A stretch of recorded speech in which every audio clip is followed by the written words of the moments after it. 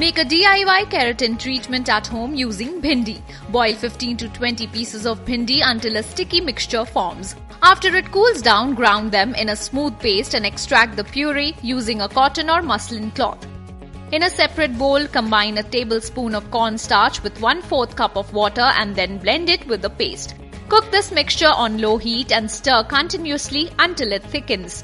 Finally, add a spoonful of each coconut oil and almond oil and apply the paste to your hair. Leave it on for about 2 hours and rinse with plain water. Avoid shampooing after that.